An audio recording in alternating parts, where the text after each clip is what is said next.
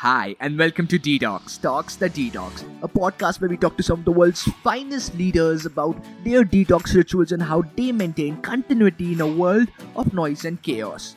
How they make sure that the criticism that the world puts on them doesn't affect their insight and they still continue to perform as well as they do. Thanks for tuning in. This is Kanal Chandiramani, and you are listening to Detox, Talks the Detox with Clyde Fernandez on the podcast. Clyde is the regional vice president for Salesforce. Welcome to the podcast. It's great having you.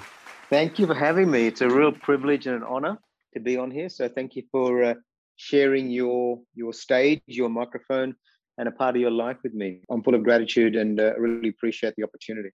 It's totally a privilege. Clyde, I've heard so many incredible journeys, and you've definitely had one that's really helped you grow in so many directions, and probably one of the most challenging ones I've ever come across. I'd love to hear it from you. Of course. It's interesting, when people ask you, quite often they say to you, where are you from? I think about this, and I was on a call actually yesterday with an organization called AIM, which I think here in Australia, the Australian Indigenous Mentoring Experience. And I was on a call with them, and they were posing that question, where are you from? And for me, that's a multifaceted question, which requires a multifaceted answer. So where I'm from is this beautiful little country that's soon to have the biggest population in the world, called India. So I grew up in a beautiful part of India, and there's so many beautiful parts in India, called Kerala. In particular, a place called Vipin, which is near Kochi, or Cochin, or used to be called Cochin, now Kochi. And I spent the first probably 5.5 years there. And I grew up with my father's family. My father was the eldest of 10 children. His name was also Clyde. So I'm Clyde Jr., or was Clyde Jr. And we grew up with his family, and being a typical Indian family, the whole family lived in one house, right? It was a pretty big house. And as the first grandchildren, we were spoiled rotten by our grandparents, and also by our uncles and aunties, because there's lots of them still living there. My father, as I said, was the eldest, so he got married first, and then he was stationed all over India. He was in the telegraph, so he's stationed all over India. He was also in the army, so he did that a bit. So we typically stayed in Vipin, and then he traveled all over the country with my mum, and then latterly our youngest brother was born. One day they came back, visited us, and said, okay, we're moving to England from India. And we didn't know what England was. We didn't know. We just thought it was another one of our auntie or uncle's places. And but they went 2 years ahead of us, I think 2 or 3 years ahead of us. And so they went to England, set up with our youngest brother, John, to set up house in England. And then we followed 3 years later. These four little, four skinny little children from India, leaving this beautiful tropical paradise with palm trees and freedoms and safety and love and attention, with lots of help from all sorts of different definitions of help, and landing in this freezing cold, miserable country called England, and being all rugged up in as much warm clothes as we can. That was the first time I noticed difference, because when you're born and grow up in a pretty homogenized world, everything looks the same, everyone talks the same, everyone acts the same.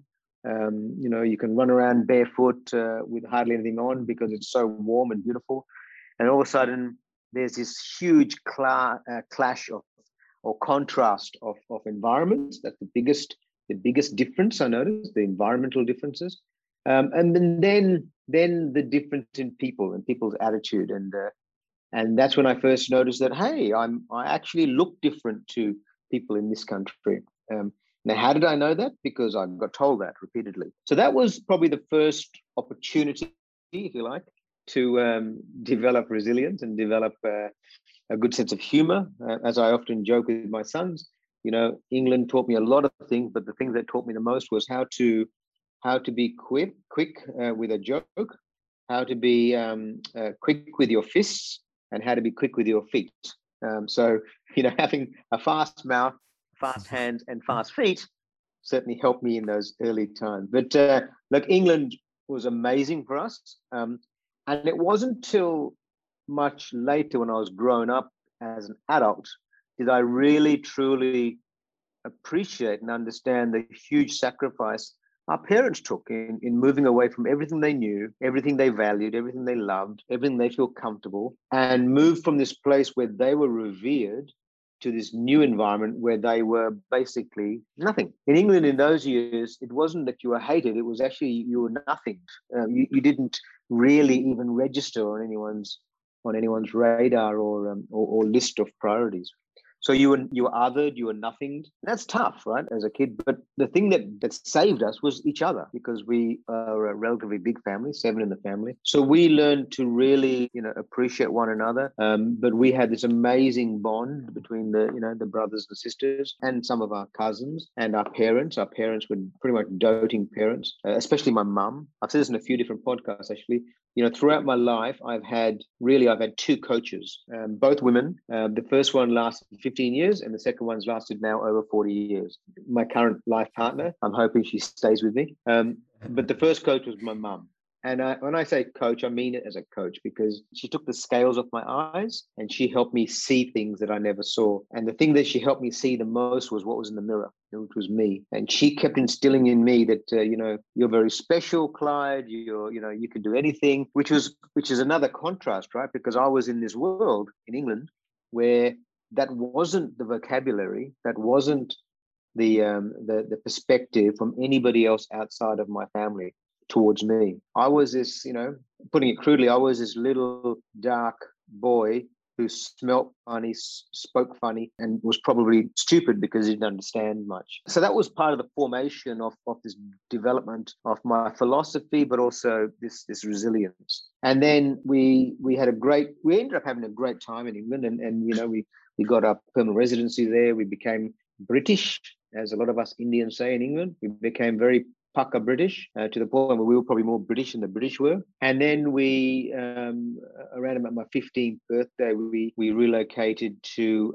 13th birthday, we relocated to Australia, in Sydney, Australia. Beautiful. And I remember the year before we relocated, even though we were as poor as sin, my father used to work for an airline. I don't know if they're still going or not, but it was called Olympic Airways. It was Greece's national air carrier. And he worked for them, even though, he didn't get paid much. What he did get was 2 free tickets to anywhere in the world. So, of course, he used them to travel to Australia. In 73, he traveled with my elder sister back to Australia for one of my auntie's wedding. In 74, he traveled to Australia with my eldest brother, Christopher, to just visit Australia. And in 75, my mum and I got to travel, and I came over with her, one of my auntie's wedding. And that opened my eyes up to, again, another contrast. Here's this country we're living in. It was, and I used colors to describe the 2 countries.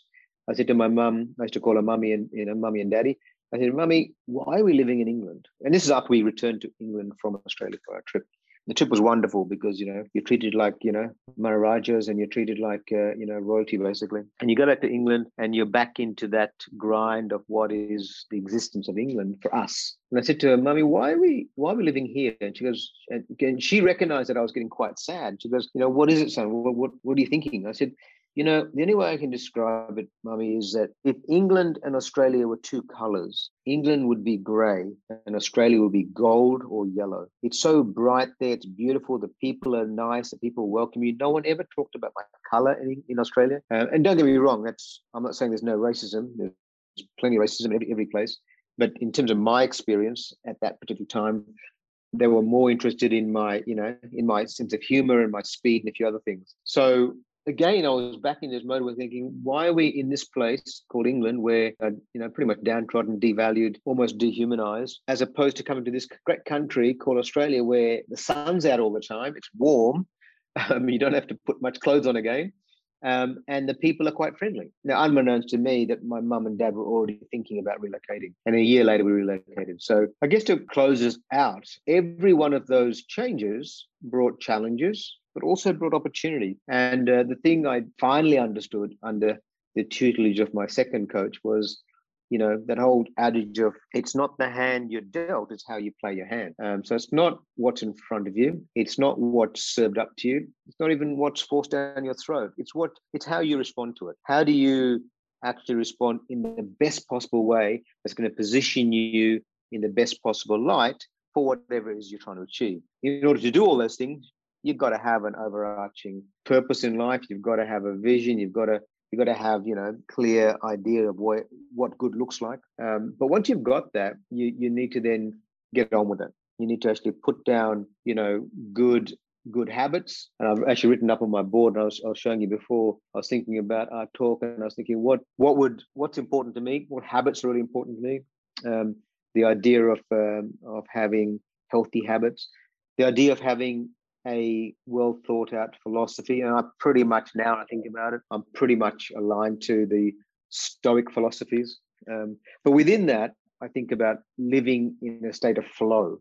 So it doesn't feel like a lot of effort, but it belies, living in or performing in a state of flow belies some important things. And what it belies is that you need to have a lot of things, like a lot of disciplines and a lot of capabilities and a lot of competencies already under your belt. So I think in terms of the notion of lifelong learning, and also another one called practice makes permanent. Not practice makes perfect, because nothing is perfect, but practicing makes permanence. Permanence of knowledge, permanence of skills, permanence of performance. And the one thing that this last couple of years has taught us is that what you've got to be is you've always got to be ready. Always got to be ready to take full advantage of an opportunity comes along to you. So in order to do that, you've got to think about all the skills, experiences, connections, people, in other words, that you need in order to live a happy, healthy, and honest life.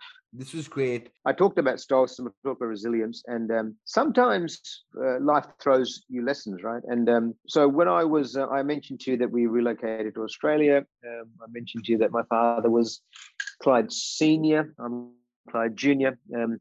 In our family, truth is, in Indian culture, the eldest son is, son and heir. And in fact, my elder sister, my youngest brother, who were the two bookends in the children, were very smart and very clever. And I think they achieved a duck status in every year they were in. So they were always very, very competent academically. My younger sister was a beautiful princess, and that's who she was. So I typically was the comic relief. Which sometimes erred into me pushing the boundaries of what is acceptable behavior. So I was a cheeky bugger. I was always pushing. I was always very curious. Things which, to a limit, is tolerated within my family. But after the third, time I asked why, my father would, I don't know whether this translates, I don't know if I'm pronouncing correctly, but he'd say to me, I'm going to give you one chepu now. You've got to stop asking me these questions, right? And I knew what that meant. If I didn't stop, I'd get basically a smack across the back of the head. And I thought that was just normal, right? But I was always curious. And I was also curious about the sacred cows and the accepted belief systems or facts, if you like. And then you find out some of the facts that we thought we had weren't facts at all. They were just opinions. I'd question that. So we arrived in Australia in 1976. My father, he was a pretty proud man. He was a very proud man. And sometimes a pride would shield him from really understanding what his abilities were and what his limitations were. But he was very proud, very good dad, very, very good provider, to the best of his ability. My mother was the brains behind the operation, but in classic Indian style. No one knew that because, my father was up the front, and my mother would happily give him the limelight and let everybody know that it's Clyde's ideas. But in fact, as a student of life that I am, I recognized very early that the brains behind the operation was my mum. But going back to my dad, so in 1976 we arrived. In 1978 he got his driver's license for the first time in the February of 78. And by this time, and he bought this rickety old car, basically like a station wagon or an estate or whatever terminology you want to use, a long, basically a big family car. But it was an old car, so it didn't have any of the modern cons or any of the safety features that current cars have. And at this stage, by this time, my eldest brother had joined the Australian Air Force. So he'd been shipped off to an Air Force base in country New South Wales, which is the state where Sydney is part of. It's about 500 kilometres from Sydney. And my father, as I said, we're very close, made a declaration that, on this particular date, we're going to drive to Wagga Wagga, which is the name of the town or the city in country New South Wales. And we're going to leave on Friday night, and we're going to follow a particular road that his younger brother had told him about, called the Olympic Way. Let me paint the picture. So here's a man who's now 43 years old, gets his license in February, and we all know what I'm assuming a lot of people will know what driving is. You can get your license, but you don't actually fully get to know how to drive until you've had lots of experience. But within 3 months, he's decided to drive his entire family, other than his eldest son, across this country on a Friday night after working all week. So he's tired, he's inexperienced, and he's stubborn, right? I said he's a pretty proud man. So once he says something, he has to do it, even if it kills him. Long story short, I had one of my, usual, I'll call it debates or conversations or arguments with my father. And for the first time, he came up to me and he put his hand on my shoulder. He used to call me Clydie, and my mum did as well. He said, "Clydie, you're getting to be big now. You're almost a man.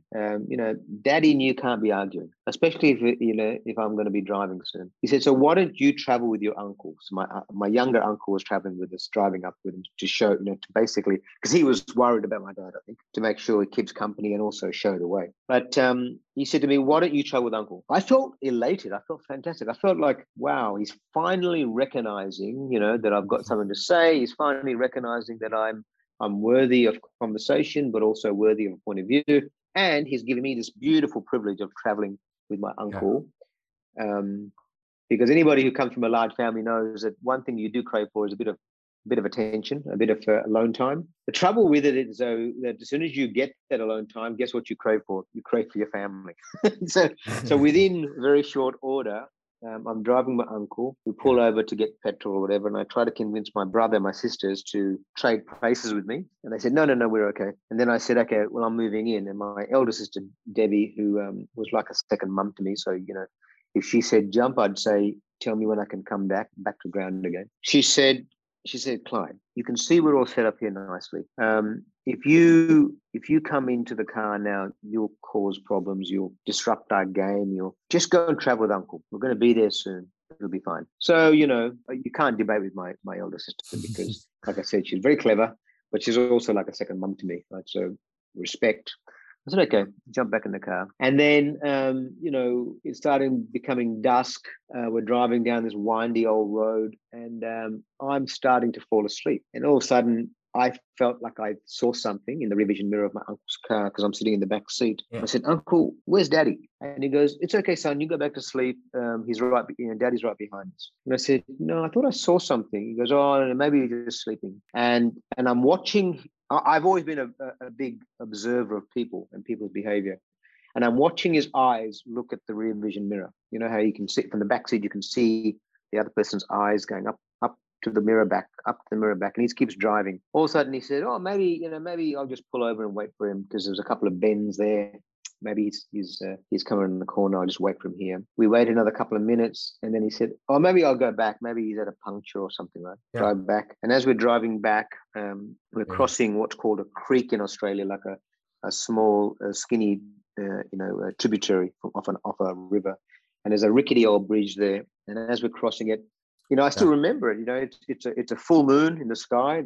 Yeah. So therefore, there's plenty of light there, even though it's pitch black now. And as we're crossing this bridge, it's like a single lane bridge, old wooden bridge. I saw on the left side of my eye just something which I saw that was coming out of the water in this creek. And very calmly, I said to my uncle, "Uncle, is that Daddy's car?" And he said, and he just looked in the rearview mirror, looked over, and then as we were driving past, as the headlights went past the creek, the full moonlight went on it, and you could see an exhaust pipe coming out of the water. So we pulled over, jumped in, middle of the night. You're scared.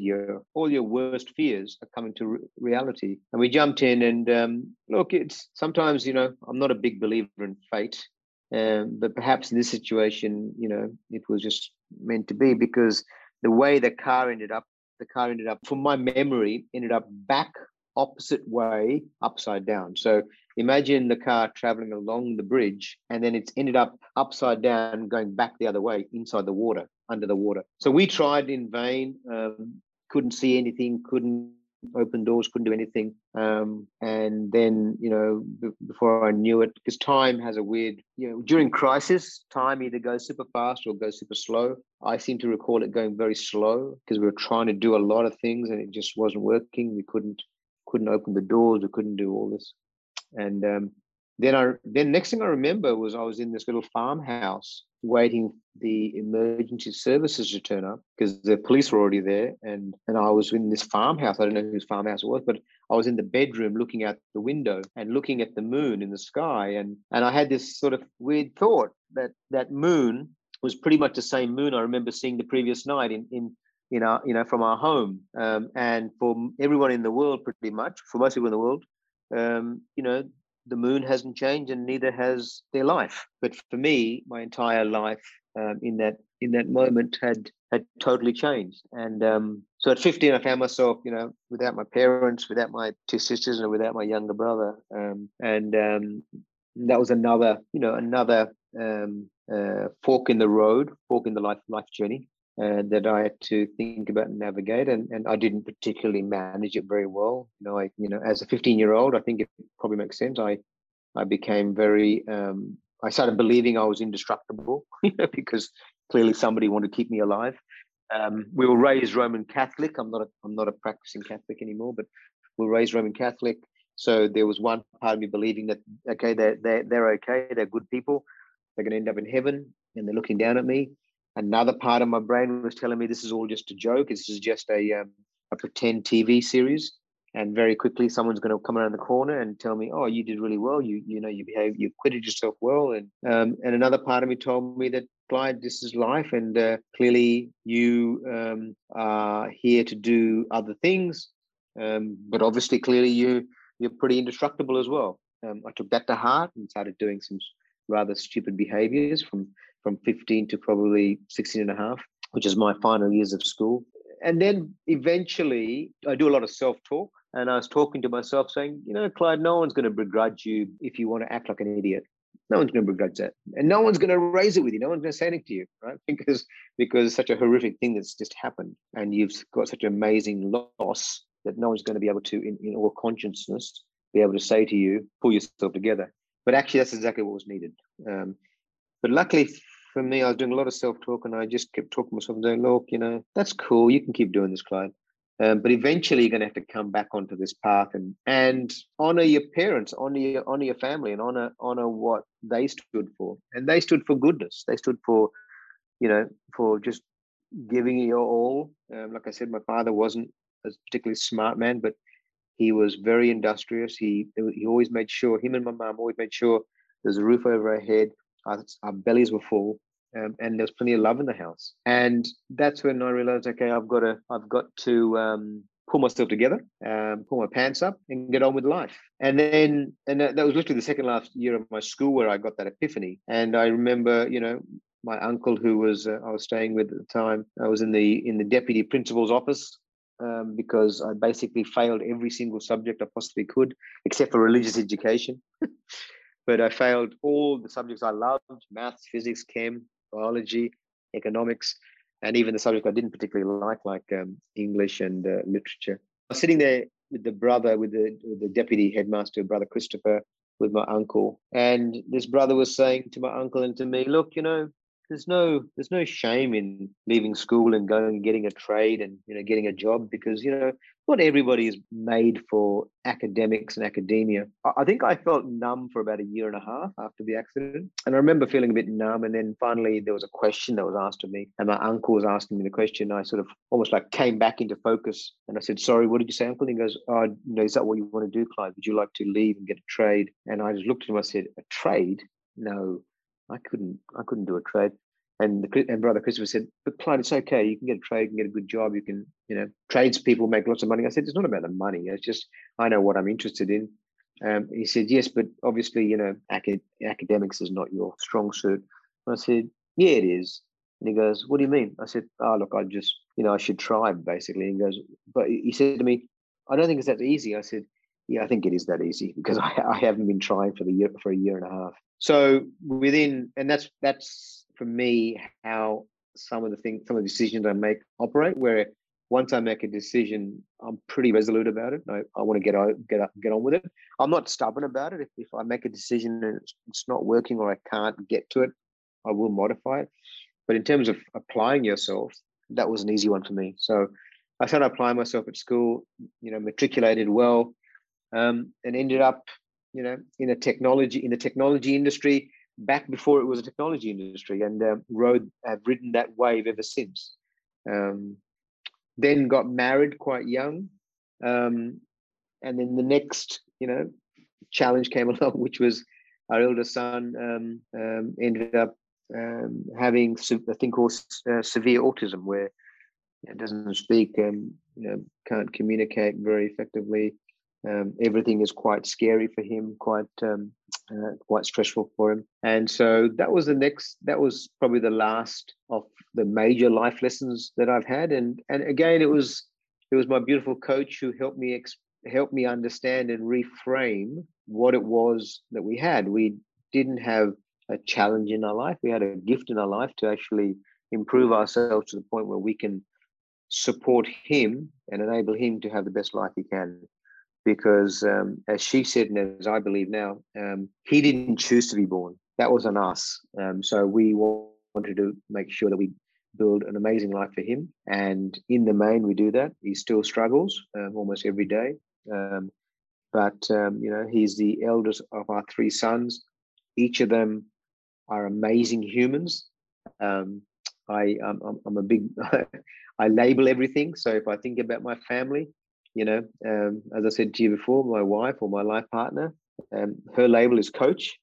My eldest son's label is probably courage, because every day I watch him. He turns up, he faces the world, even though he doesn't have any idea how this world works. And yet he still leads with courage. And that's a lesson that I've learned from him. Our second son, he is the most compassionate human that I've come across. He's got huge compassion for everything and everybody, despite the fact of being, having a pretty rough childhood, having a big brother like his big brother, and having a dad at the time who wasn't fully tuned into what he needed. And then our youngest son, who's 10 years junior to our second son, the word that I describe him is he's our communicator. He can communicate anything. He's very articulate. He's an amazing storyteller. And most importantly, he can convert complex ideas in very simple prose.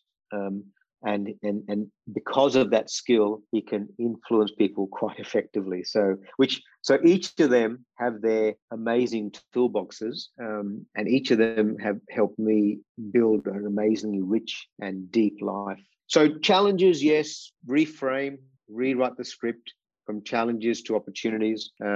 Rewrite the script from crisis to capabilities or to compassion. And the things that I think about now are the very soft skills that I look for in people. And they are humility, empathy, and resilience. And that, by the way, spells H-E-R, her, because I quite often see a lot of those capabilities and characteristics in women.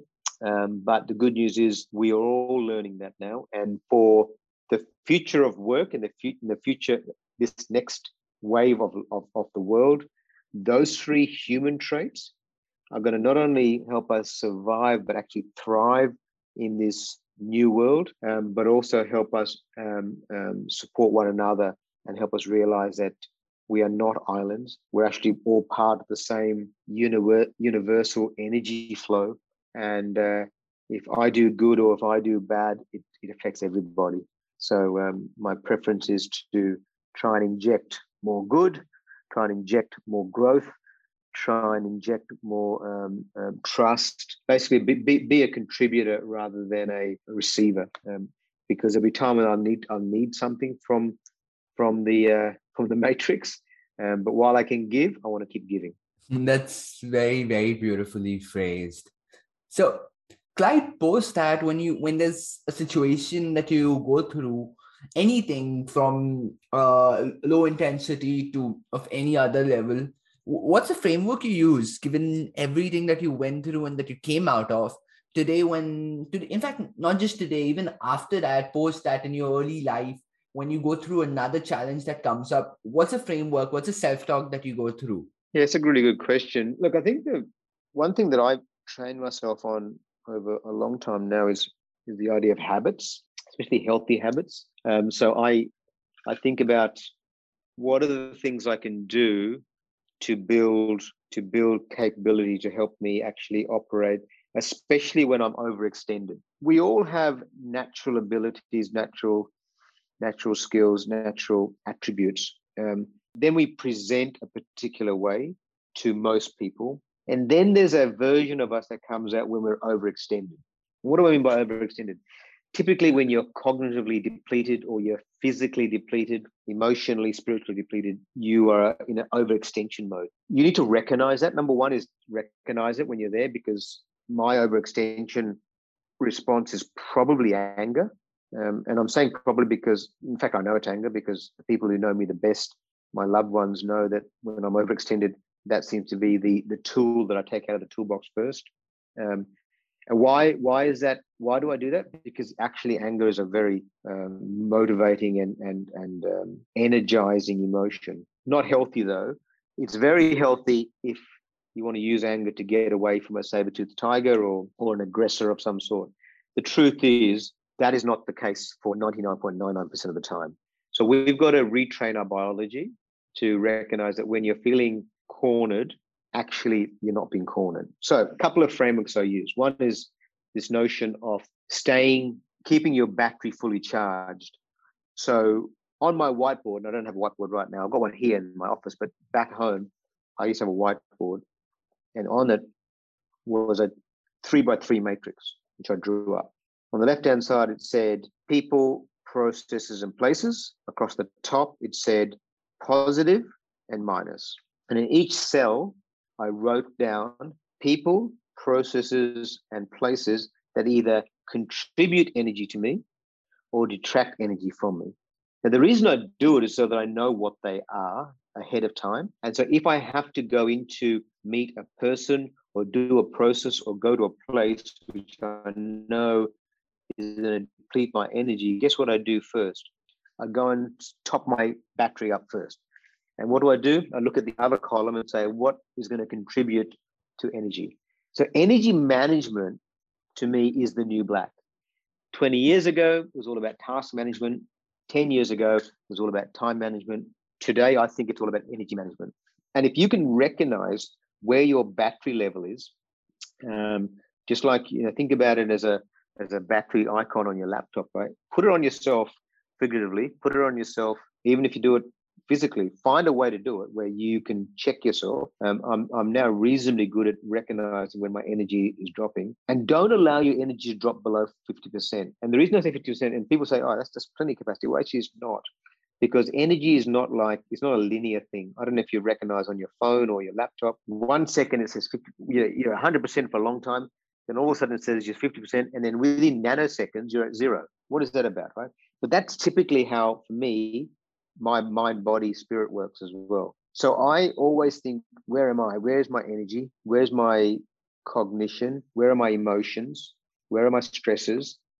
If I drop around 50%, I immediately go and do something out of that list to help me build my energy, because prevention is better than cure. So, if you can avoid getting into the chronic state, if you can avoid having to detox, if you avoid having to recover, much better proposition.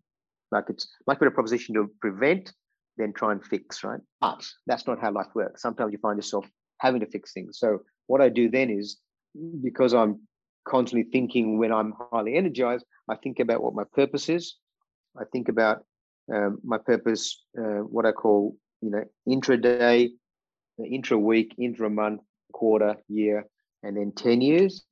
And I have it documented. I've actually had it listed out. And I use different methods for different things. Right now, I'm leveraging quite heavily from Salesforce. We use a annual planning methodology called V2MOM. That's vision, values, methods, obstacles, and measurements. And it's a beautiful, simple way of trying to crystallize what's important, i.e., what does your North Star look like? That's what you're going to go after this year. How are you going to do it? What values are important to you? And stack rank the values, because that's important too. Then what are the methods you're going to employ? What are the obstacles you're going to overcome? And what are the metrics or measurements you're going to put in place to actually keep yourself on track? I do all of that for myself. And you don't make it arduous, make it really simple. And the simpler something is, and the easier it is for you to use, guess what? You use it more. So I think in terms of, proper preparation prevents, performance. So I think about things in advance. But if I ever find myself in, below 50% mode, I then think about how do I detox? How do I detox out of the situation? And my go-to is something physical. It's always something physical. So 3 weeks ago, I was in New York for our company kickoff.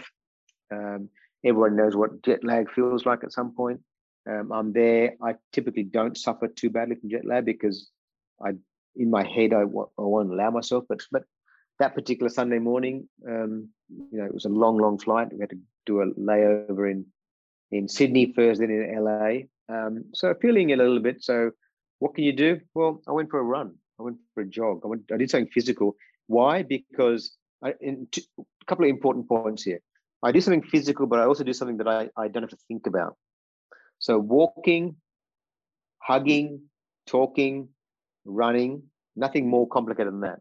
I won't go cycling because there's a level of consciousness, a level of attention, a level of focus you've got to have when you're cycling, especially in traffic. I won't go to the gym because even that, a little bit dangerous when you're not fully focused. But I can walk or carry some weight while I'm walking or go for a jog.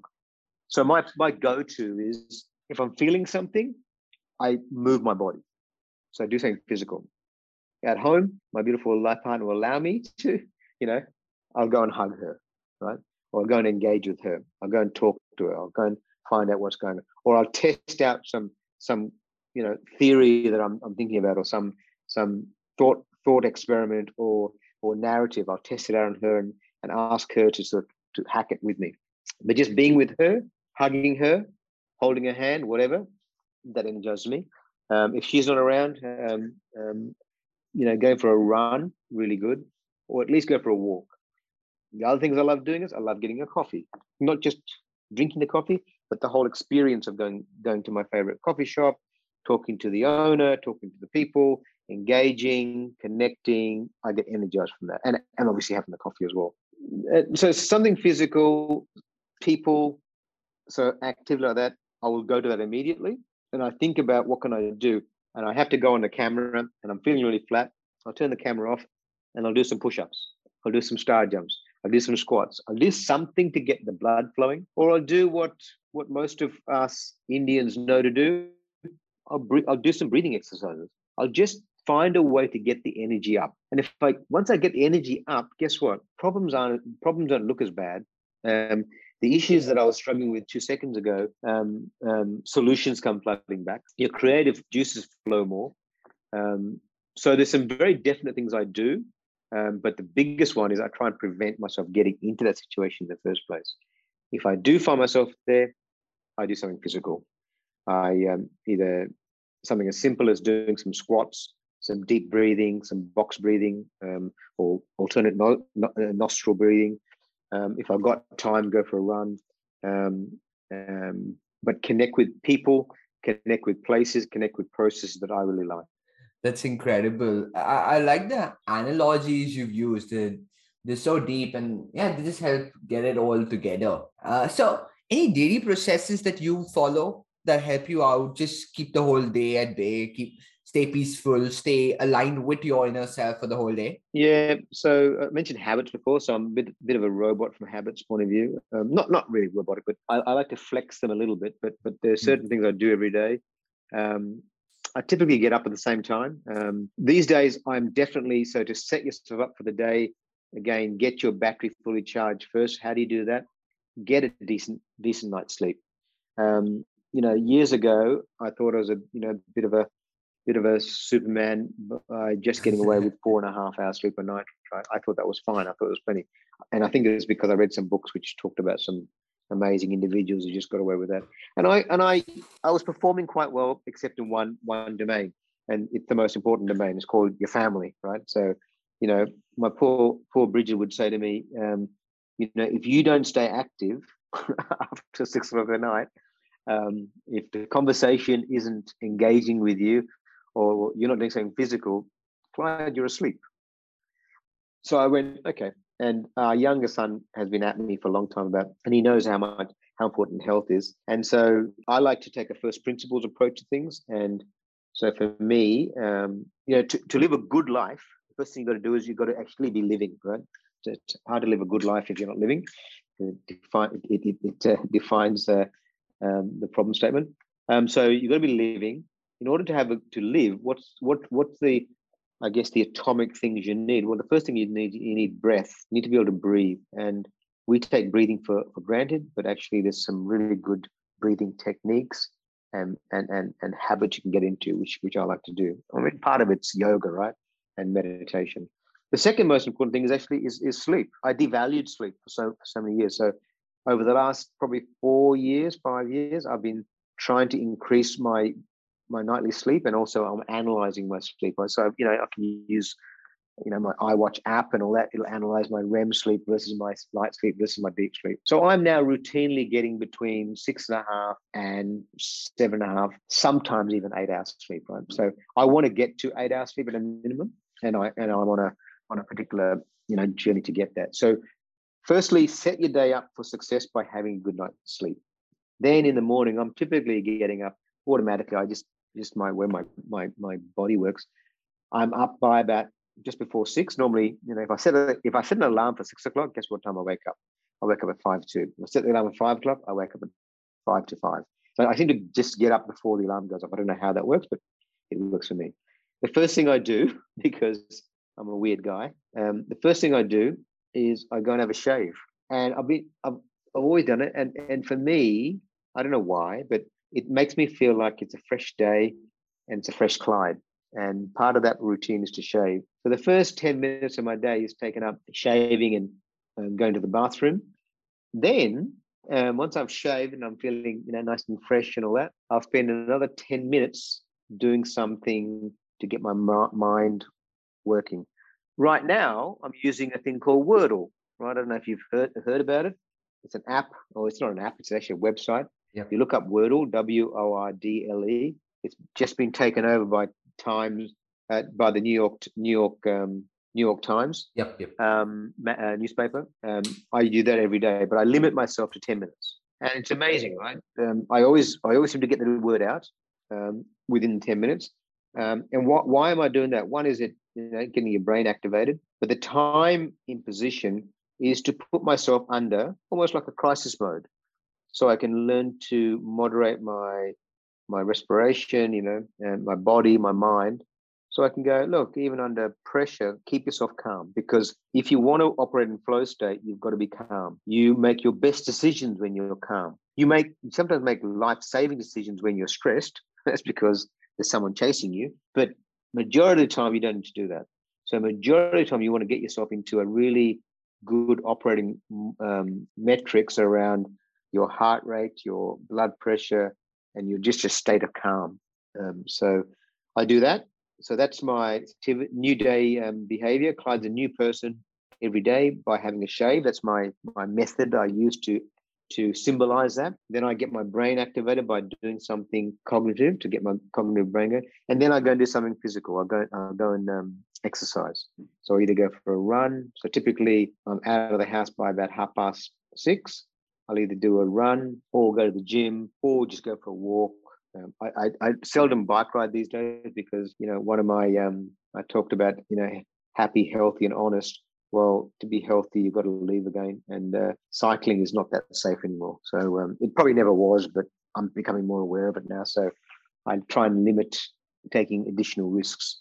So I go and exercise, and then I'll come back, spend as much time as I can with Bridget. Just over, she has breakfast. I don't eat breakfast. I generally just have a coffee for breakfast. Then I like to have a slow start to the day. So I just ease into my day. Obviously, shower and change. I always like to change into what I call work clothes, but it's the same clothes literally I would wear on a weekend or during the week, whether it's with customers or not. I typically have a stock standard uniform, nice shoes, nice socks, a pair of jeans, a t-shirt, and a jacket. Right? That's pretty much my uniform. So if you look at my wardrobe, it's pretty much lined up. Jackets to one side, my trousers, my t-shirts, and a couple of shirts as well, if the occasion requires it off me. But I get into my uniform, and I'm then ready to go. But when I start my work day, that first hour I use for planning, purely planning. And the planning is, what am I going to do today? What's the most important things I need to do today? And I just stack rank it. Even if you make a list of 100 things, I stack rank it in order of priority. In order of importance. That's how I prioritize. Important, not urgent. And then I just go through them, and I set myself a task to get through the top 3. So even if there's 300 or 30 or 5, the top 3 are the ones I'm tasking myself to get done.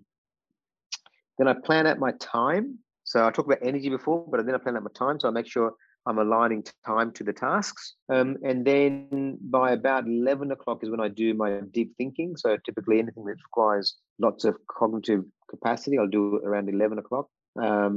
12 till 2, when most people are having lunch, I'll do a fair bit of my reading or my, typically reading's a bit early, and then I'll do my admin work, because in my job, I've got to view a lot of things, basically, whatever they are, whether they are, sales things or service things or tech things, doesn't matter.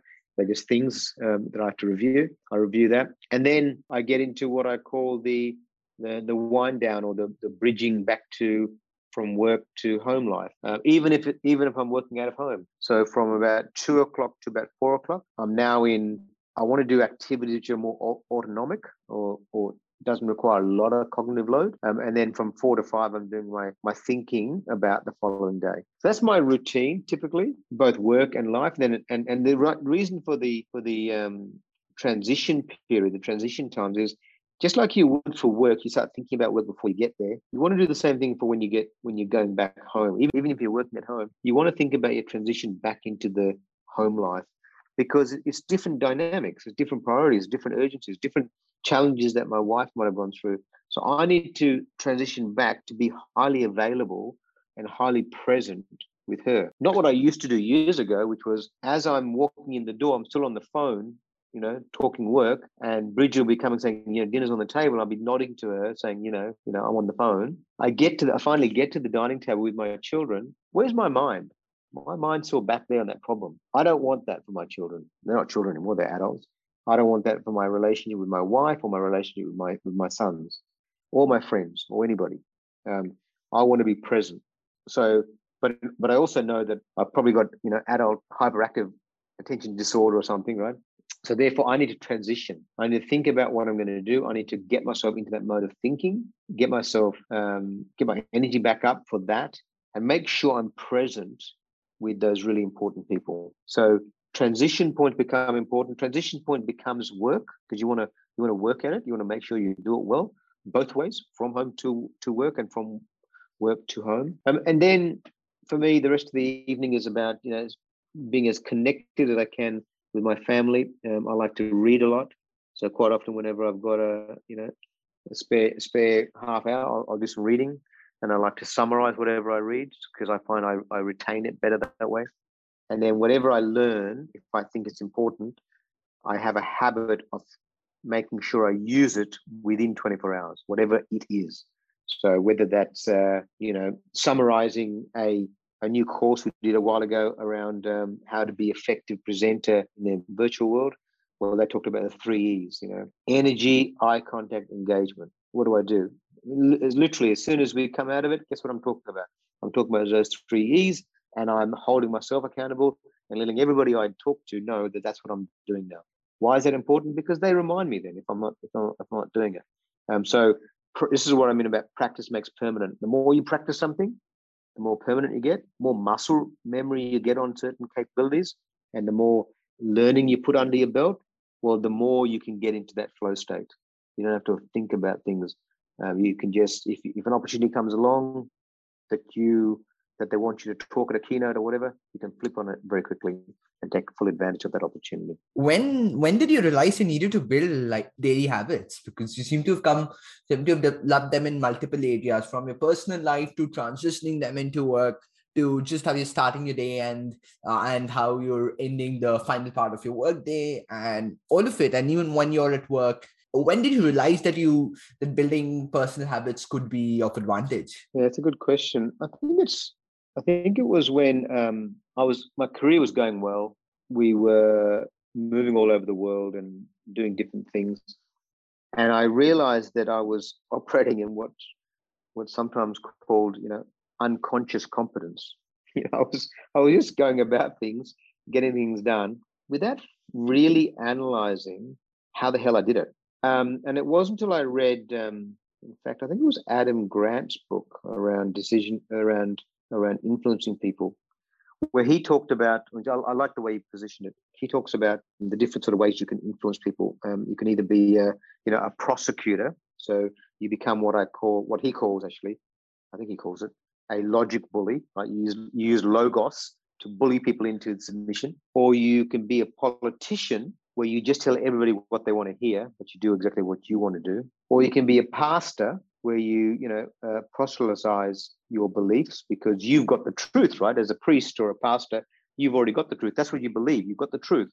And your job now is to go and convince everybody with, hell and damnation and all the powers of every god that's ever been created, that if you don't follow this way, which is the only way, you're all going to go to hell. So they're the 3 P's that you don't want to do. Was it 3? So what did I say? Politician, prosecutor, preacher, or pastor. Yep. So the way he talks about you should do is actually take a scientist approach. And what do scientists do?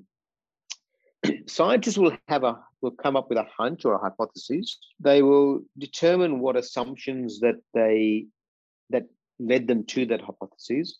They will come up with a method to test the hypothesis. That's called an experiment. And then, any scientist worth their salt will then try their hardest to prove their hypothesis wrong. So that approach I like, because then you're going, what's working, what's not? Why is it working? Why is it not? Because sometimes, like I said before, I was unconsciously competent. I was blissfully ignorant about what my competencies were. And as a result of that, I wasn't being present and consciously applying my skills or my experience or my privileges to the cause. I just wing it, right? So I like the idea of being more predictable, repeatable, scalable, and then transferable. I like those ideas, and that's when I started thinking I've got to think about this. And I started reading Adam.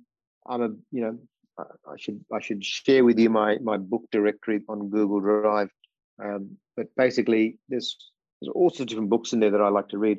Typically non-fiction.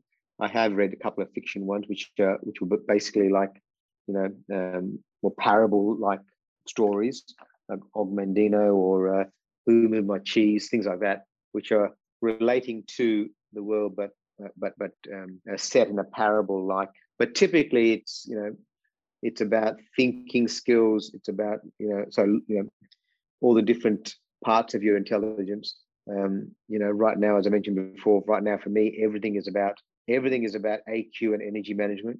That's what it's about: adaptability quotient and energy management. And when I recognize that, because I was talking a lot about the future of work, and with robotics and AI and AR and machine learning and everything else, people, just like any new technology, people get scared about it. I double clicked on it and went, well, there's nothing really to be scared about because it's going to happen anyway. What we've got to do is work out how do we stay as the apex of our civilization. And actually, the way we do it is something which is quite natural for us, which is just being a really, really amazing human. So what? Because AI and ML can't do that, right? What does that mean? It means being a lifelong learner. What does lifelong learning do for you? It allows you to be hyper adaptive. And the thing I recognized, brother, was that going forward, I don't necessarily want to focus on any one language, computer language, cultural language, or discipline. What I want, maybe discipline, sorry, is the wrong word, but a technical stream or a particular industry. What I want to become good at is becoming highly adaptable. Because the more adaptable you are, sorry, I just hit the desk thing. The more adaptable you are, the more you can take advantage of opportunities that come to you. And the reason you start seeing more opportunities is because when you're highly adaptable, you are exposed to so many more skills, experiences, wisdoms from other people that part of your brain I think it's called the reticular activation system, or RAS, that brain opens up and it's open. And so it's a bit like when if you buy yourself a bright burnt orange Mazda 626 and you think you're the only person in the world who's got one of those, as soon as you buy it and you start driving it, guess what you see everywhere? You start seeing bright, burnt orange Mazda 626s everywhere. Now, they're always there, but the difference is now your RAS is open and you're more open to seeing them. It's the same with opportunities. Opportunities are all around you. And what I recognized was I was letting opportunities go. And I didn't want that. I feel like now my purpose in life is to help others become the leaders that they are, because everyone's got leadership in them, including my family, including members of my family. And my other purpose in life is basically to outlive my elder son, so I can give him, so we can give him the great life that he deserves. So that's what I want to do. And now that purpose is pretty much locked in my psyche, most things that I do is aligned to that purpose. And learning just happens to be something I do not just once in a blue moon, but I do it every opportunity I can. When I'm talking to you, I want to learn. When I talk to you about maybe a new tech platform, I want to learn. I'm not going to learn everything about it in the first moment, but I want to learn probably 1, 2, or 3 things about it that I can use immediately. Because if I use it immediately, it then sinks into my muscle memory, and I can recall it better. So for me, it came from me recognizing all of a sudden that I was going through life blindly. Luckily, I've got some competencies which the world values, but I didn't fully appreciate what I was doing. And then when I got conscious, I said, okay, let me double click on it. Let me get good at this so that I can be more predictable, and I can scale out and transfer. I love the storytelling. In everything we spoke, it's incredible. So moving to rapid fire round, apples or oranges? Oranges. One piece of advice that is given very often but you don't agree with? Time is money. One piece of advice that is hardly circulated but should be? Energy matters. Your advice to yourself 20 years back? Relax, all going to happen. Just put effort in right now. A reminder to yourself 30 years from now? For me, my legacy is, did I leave people better than I found them? And those people are my family, my friends, the people I lead, and the people who lead me. You sleep tonight and wake up in 2030. What's the first thing you do? Check my crypto account. What's the first thing you Google? Where's Bridget? One place you'd love to be for the rest of your life?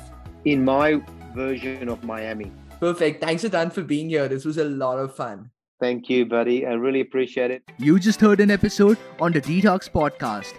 Do not forget to subscribe on your favorite streaming platform, whether it is Spotify or iTunes. We are there.